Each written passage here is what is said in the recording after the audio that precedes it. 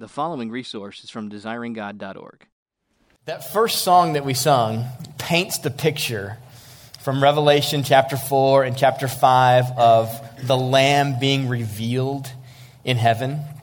And in chapter 5, verse 5, the Apostle John hears from one of the elders in heaven, "Behold, the Lion of the tribe of Judah has conquered."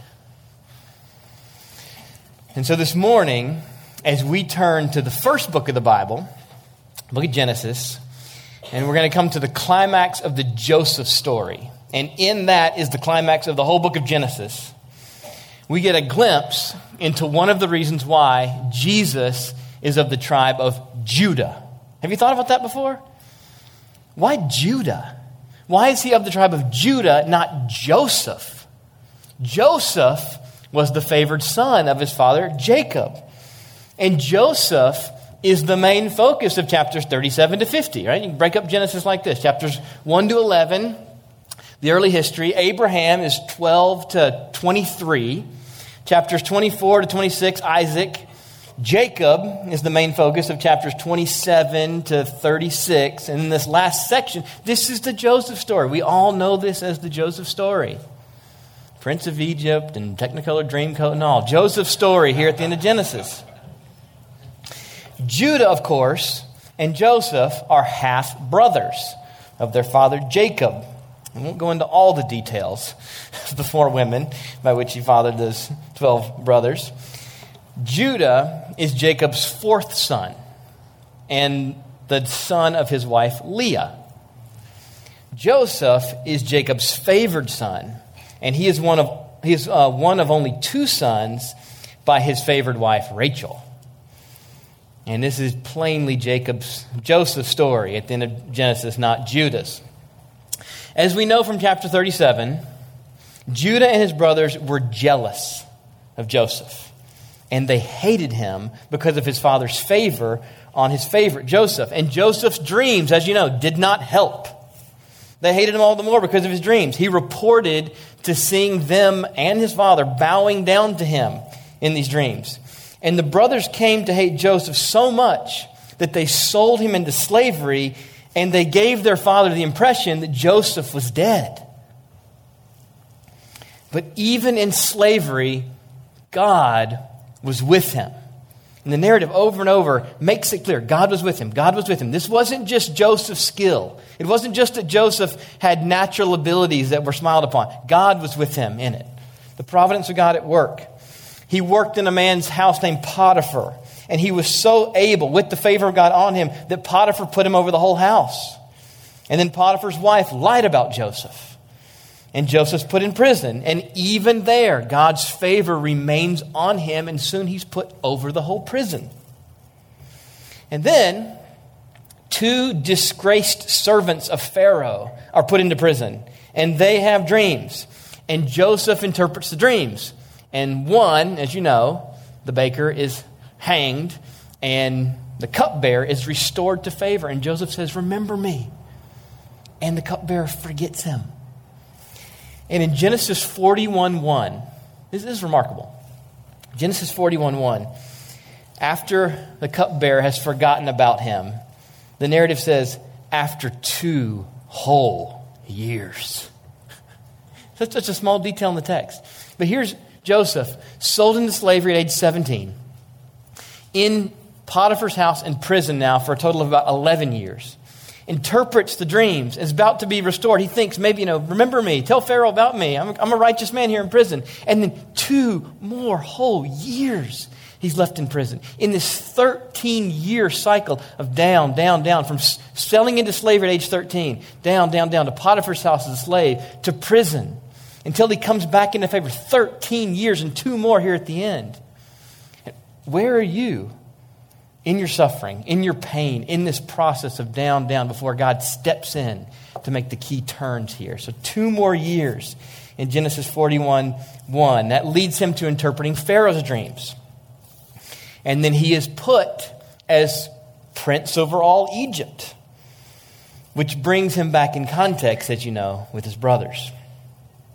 And so Joseph, as we've said now several times, is the focus of chapters 37 to 50. And yet, one of the most surprising events that occurs in this Joseph story and has massive implications for the history of God's people and for the eventual king over God's people is what happens to Joseph's brother Judah. In fact, the climactic moment of the whole book of Genesis is when Judah and Joseph stand face to face at the end of chapter 44. This is the most dramatic moment. That's where we're focusing here this morning.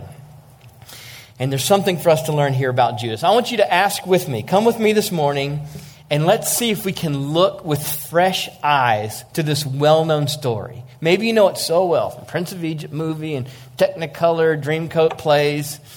Maybe it's familiar to most of us, but let's look at it from a different angle this morning, in particular with Judah in view.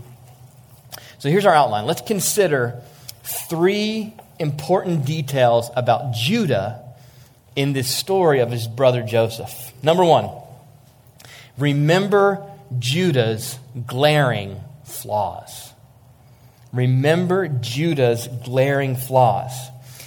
Not only was Judah one of the 10 brothers who envied and plotted against Joseph, but in fact, it was Judah who suggested they sell him into slavery. It was Judah. Look with me at chapter 37, verses 26 to 27. Genesis 37, 26 to 27. Judah said to his brothers, "What profit is it if we kill our brother and conceal his blood? Come, let us sell him to the Ishmaelites, and not let our hand be upon him, for he's our brother, our own flesh." And his brothers listened to him.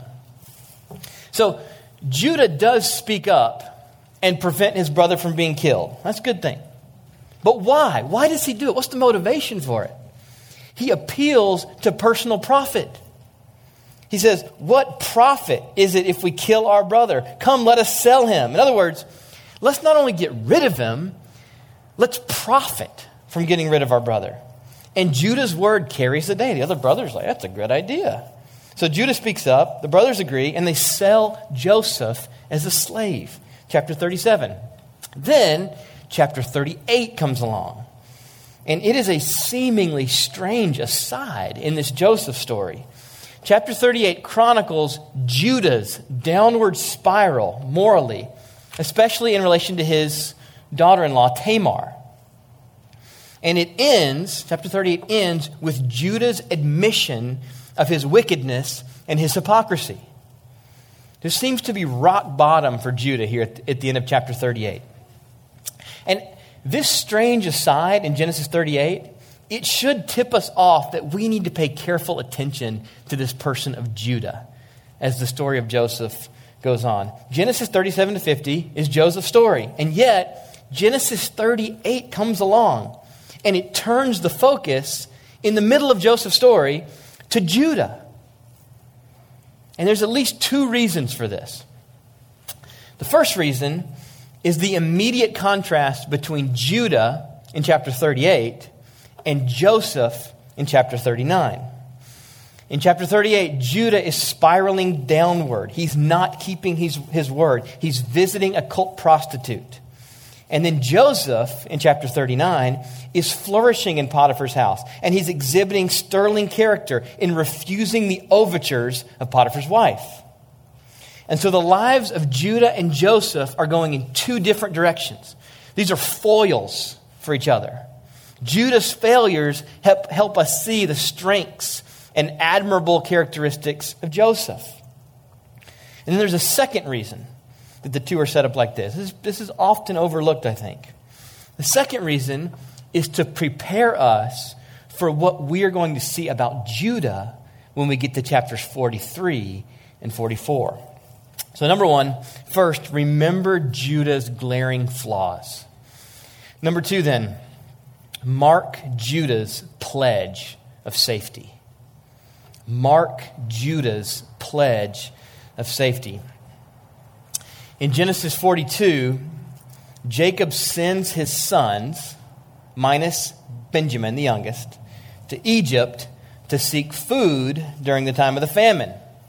And as we know, Joseph is now Lord over Egypt.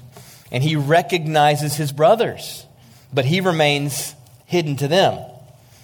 So he sends him home with food, but he keeps the brother Simeon, saying, I'm going to keep Simeon until you come back with Benjamin.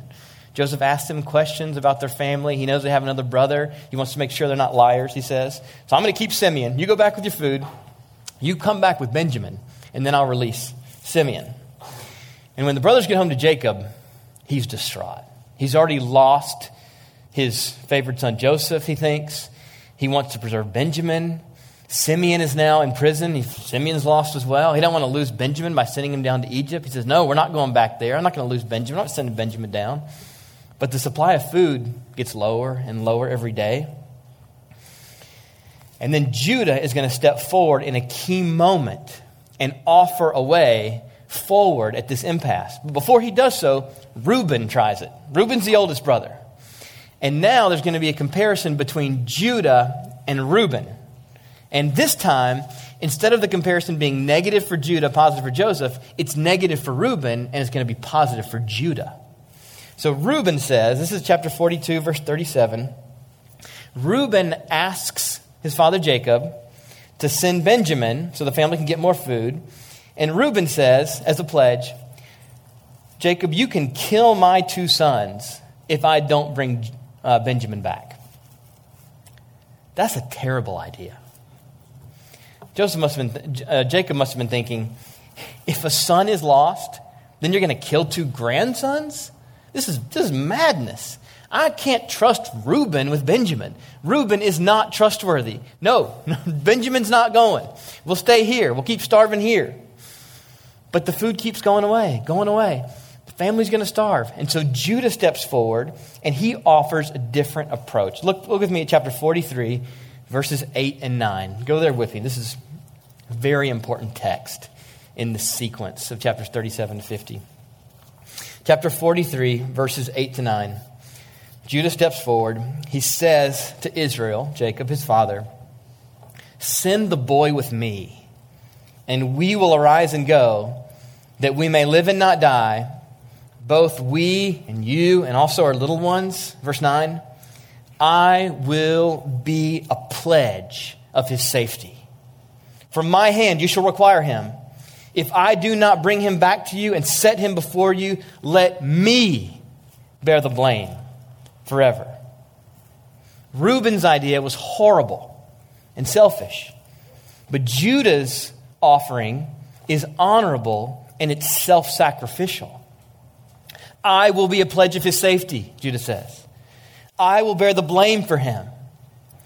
And I can't help but wonder if Jacob hears the voice of his righteous mother, Rebekah, when she came to him and said, put on hairy arms, go into your father Isaac, receive the blessing that God has said the older will serve the younger, in obedience to God's voice.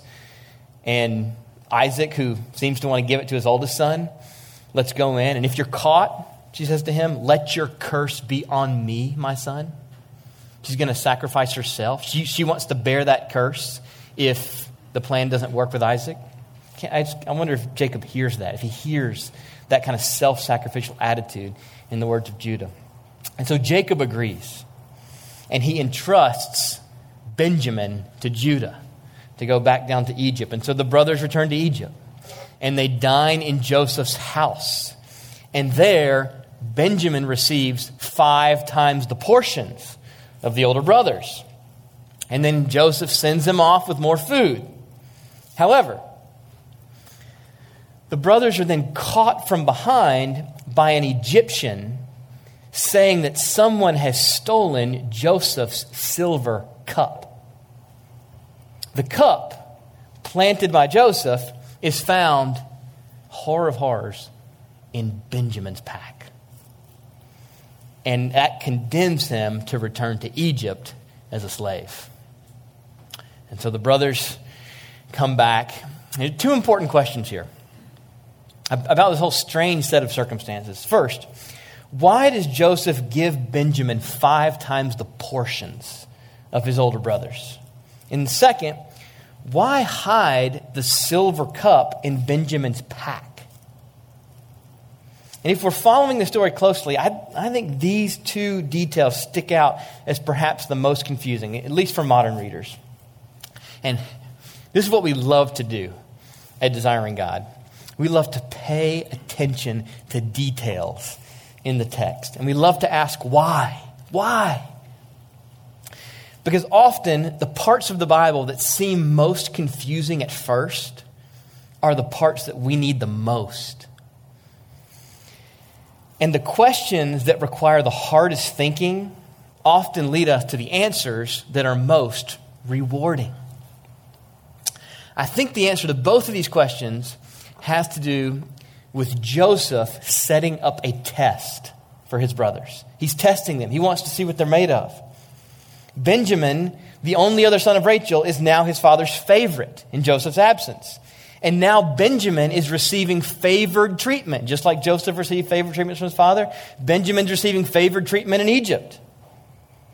So Joseph's question is, will the brothers envy Benjamin and hate him and throw him under the bus, just like they did with Joseph?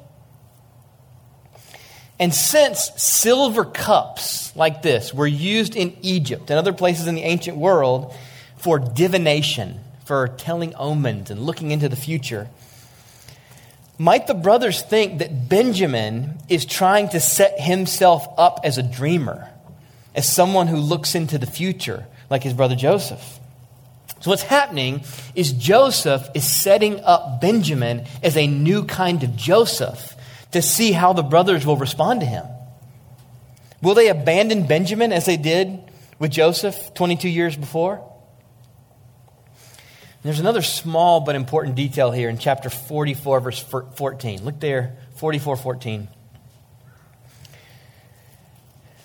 When Judah and his brothers returned.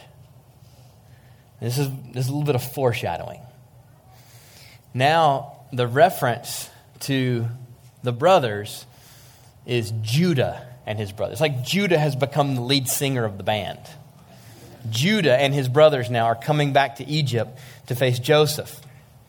And Judah is about to emerge as the key brother as he steps forward then to give the longest speech in the book of Genesis. Chapter 44, verses 18 to 34. It's not an especially long speech, but it's the longest speech in the book of Genesis. And this is the most significant moment. This is the climactic moment in the book of Genesis.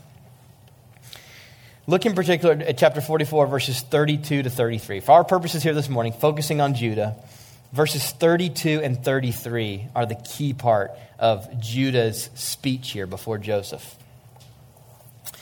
Judah says to Joseph, "For your servant, he's talking about himself, I became a pledge of safety for the boy to my father, saying, if I do not bring him back to you, then I shall bear the blame before my father all my life. Now, therefore, please let your servant remain instead of the boy. Please let me remain instead of the boy as a servant to my Lord, and let the boy go back with his brothers." So Judah's speech here before Joseph and his readiness to sacrifice himself and put himself into slavery and not abandon Benjamin into slavery, it breaks the spell, so to speak, with Joseph. This is when we have the big reveal. This is chapter 45, verse 1. Should be right there. Chapter 45, verse 1. Then Joseph could not control himself before all who stood before him. He cried, "Make everyone go out from me." So no one stayed with him when Joseph made himself known to his brothers. This is one of the most dramatic and emotional moments in all of Scripture. Along with when Jacob finds out that Joseph's still alive. And then when Joseph and Jacob meet up, fall on each other's necks and weep and kiss. Joseph says to his brothers, "I am Joseph." And what's the brothers' response? They're terrified. Because Joseph is Lord is not good news for those who have sinned so grievously against him. Joseph now, as the Lord of all Egypt, has the power to crush his brothers. But instead, he comforts them. And how does he do it? He points to the providence of God. 5 times he points to God's work in these horrific, evil, wicked circumstances of the brothers selling their own brother into slavery. Look at chapter 45, verses 4 to 9. It says God's purposeful sovereignty and what he was doing in the brothers treating with such wickedness their brother. Chapter 45, verses 4 to 9. I am your brother Joseph, whom you sold into Egypt. And now, do not be distressed or angry with yourselves because you sold me here. For God sent me ahead to preserve life. For the famine has been in the land these 2 years, and there are yet 5 years in which there will be neither plowing nor harvest. And God sent me before you to preserve for you a remnant on earth and to keep alive for you many survivors. It was not you who sent me here, but God. He has made me a father to Pharaoh and lord of all his house and ruler over all the land of Egypt. Hurry and go up to my father and say to him, thus says your son Joseph, God has made me lord of all Egypt. Joseph is amazingly God-centered in his thinking about the circumstances, wicked as they were, that led to his coming to Egypt. God sent me here to preserve life. God sent me. He made me a father to Pharaoh. God has made me lord of all Egypt. It was not you, but God who sent me here. Which, I hope you all know as ministry partners of Desiring God, will be captured so directly and wonderfully, and is the best one-sentence summary of the whole book of Genesis in chapter 50, verse 20. When Joseph says to his brothers, you meant evil against me, but God meant it for good. Think how it might change us when we're victimized, like Joseph, to see God's work despite and through others' sins against us. God's purposeful sovereignty in Joseph's ill treatment doesn't mean that the brothers' actions weren't evil. They were evil. The brothers are accountable. You meant evil against me, Joseph says. And even in this evil, often it seems, especially in evil, God shows himself to be in full and absolute and providential control. He is sovereign over and in every detail. Human sin and evil do not stymie his purposes. But wonder upon wonder, he takes the very acts and intentions of evil man, and not just despite them, but precisely because of them, he brings about his good and saving purposes for his people. And he did this so plainly and powerful in the death of his son, did he not? So Joseph comforts his distressed brothers by assuring them that he sees what God was doing for good when they intended evil. And because of his God-centeredness, he is able to genuinely forgive his brothers for their evil intentions and acts against him. And so Judah stepping forward, Judah offering himself in Benjamin's place, passes the test that Joseph set up. Judah's pledge of safety and his readiness to bear Benjamin's blame demonstrates love rather than envy, and shows Joseph that Judah, at least, has changed. For one, Judah is not the same man he was 22 years before. This is not the same Judah as chapters 37 and 38. Given the chance to dispense with Benjamin in the ways that the brothers did with Joseph, Judah offers himself as the substitute. And this leads then to his legacy. Point number 3. So number 1, remember Judah's glaring flaws. Number 2, mark his pledge of safety. And then third and finally, marvel at Judah's stunning legacy. Marvel at Judah's stunning legacy. When Jacob comes to the end of his life and he blesses his 12 sons in Genesis chapter 49, he says that the kingship in the nation of Israel will belong to Judah. Chapter 49, verse 10. The scepter shall not depart from Judah, nor the ruler's staff from between his feet, until tribute comes to him, and to him shall be all the obedience of the peoples. This would not have been Judah's lot after chapter 38, but for the changed life, and but for the pledge of safety. And so as Judah became a pledge of safety for his younger brother Benjamin, so the king in Israel, the king in God's people, should be a pledge of safety for his brothers and sisters. This is Judah's legacy. This is what Judah should be remembered for. Not Genesis 37 and 38. That was old Judah. This is a new Judah that emerges in chapters 43 and 44. And this is the kind of man that God means to be in leadership over the people in his kingdom. Just as Judah came to offer himself to free his brother rather than enslave him, so God means for the leaders of his people to embrace the cost, embrace the inconvenience, embrace the loss of personal comfort and private joy for the greater joy of meeting the needs of those entrusted to our care.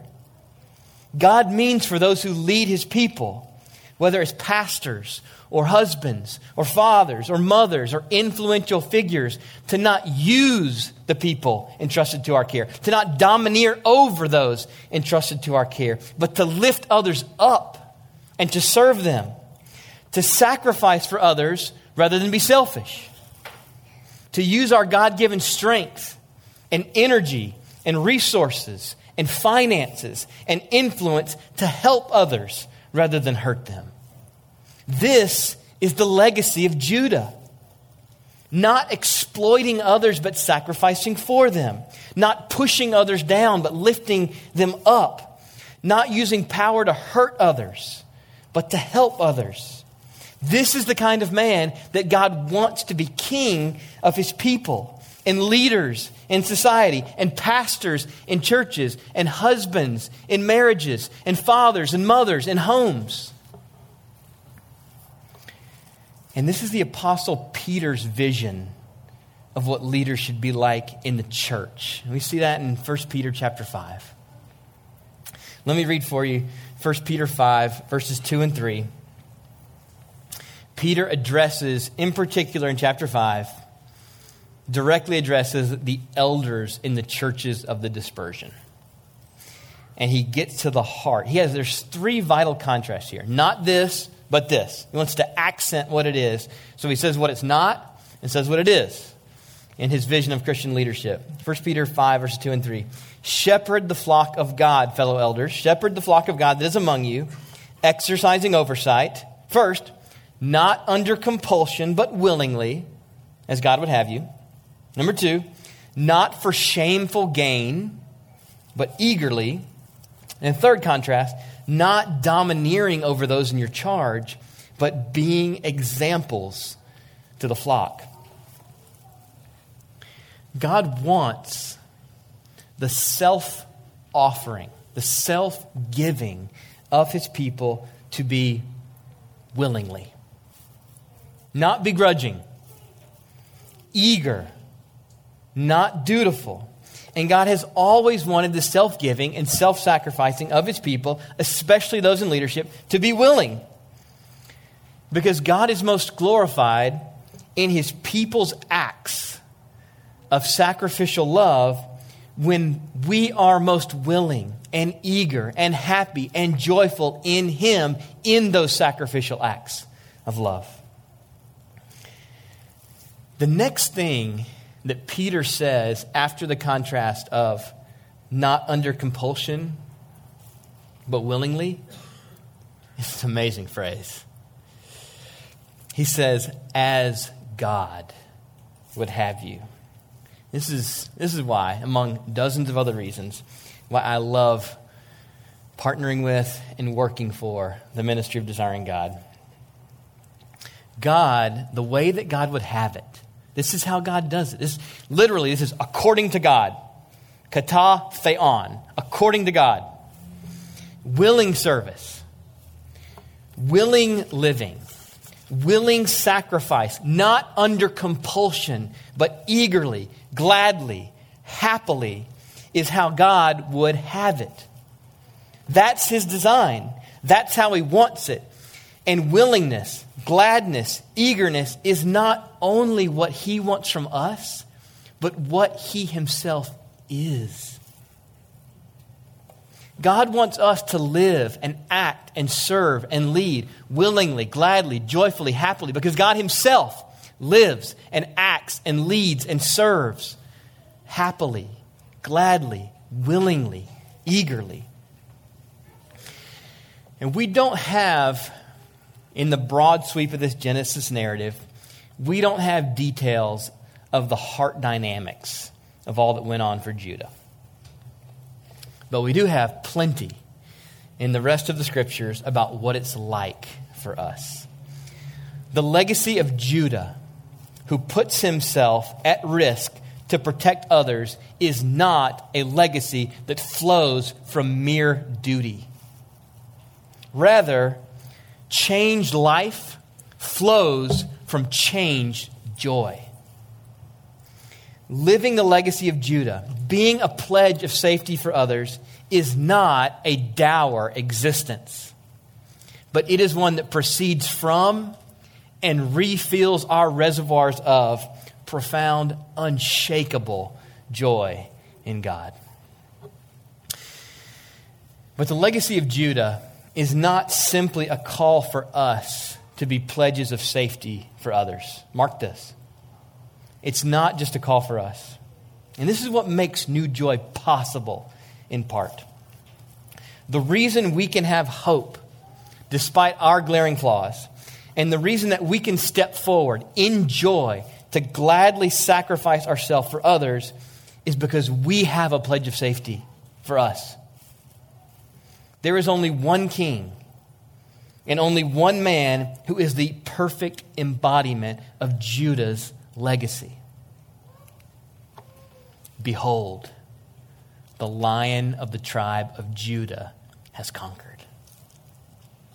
Brothers and sisters, as we close this morning, picture with me Jesus himself turning to his Father in eternity past and saying this about us, about you. I will be a pledge of their safety. Father, I will not come back without them. I will bear the blame for them. And Jesus came and he offered himself in our place as our substitute.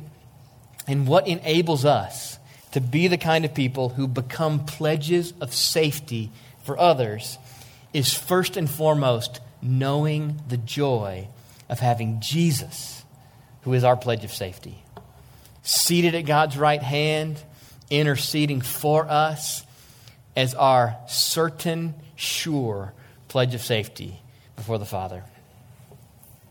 And when life and leadership get hard, which they will, they do, and when we feel weak, which we will, and when it feels like it's more than we can bear, which will happen to us often, we have a lion to lean on. The Lion of the tribe of Judah who has conquered. He will hold us fast. He will keep us safe. He will bring us home to his Father and provide the power we need to say, not I, but Christ through me in what he calls us to. Let's close in prayer.